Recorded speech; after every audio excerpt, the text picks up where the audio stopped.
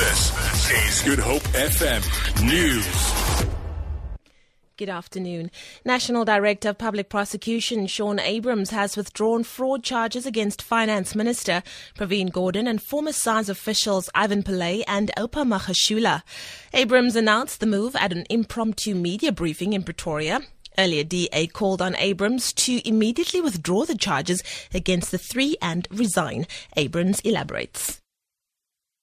I am satisfied that Mr. Magashula, Mr. Pillay and Minister Gordhan did not have the requisite intention to act unlawfully. I am of the view that this matter could easily have been clarified had there been proper engagement and cooperation between the Hawks and Mr. Magashula, Mr. Pillay and Minister Gordhan. In the circumstances, I have decided to overrule the decision to prosecute Mr. Magashula, Mr. Pillay and Minister Gordhan on the charges listed in the summonses. As such, I have directed the summonses to be withdrawn with immediate effect.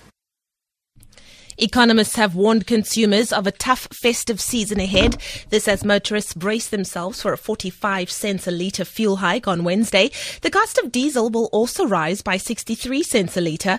Economist at Inkunzi Investments, Owen Nkomo, says the growing pressure on consumers is stifling the country's economic growth.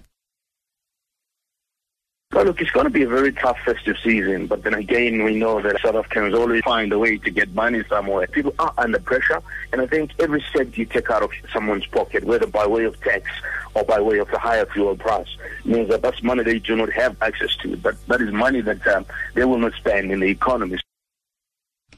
Two separate vegetation fires at Signal Hill and Sea Point have been brought under control. Fire crews from the Table Mountain National Park assisted in firefighting efforts. Fire spokesperson Liesl Moody says no property has been damaged. 30 firefighters are currently still in attendance at the fire incident in Military Road, Signal Hill, as well as Ryan Road in Sea Point. Both fires at this stage are under control, attending to hotspots and flare-ups and ensuring safety. And finally, delegates from 13 cities around the world have gathered in Cape Town to promote opportunities in oil, gas and renewable energy. Mayors from cities like Aberdeen, Doha and Houston will discuss various practices in the development of energy sectors as part of the World Energy Cities Partnership Conference. Cape Town Mayor Patricia de Lille says they're improving their green status through renewable energy research projects like the Atlantis Green Technology Industrial Park on the West Coast. The conference will explore similar projects in different regions. For Good Hope FM News, I'm Leanne Williams.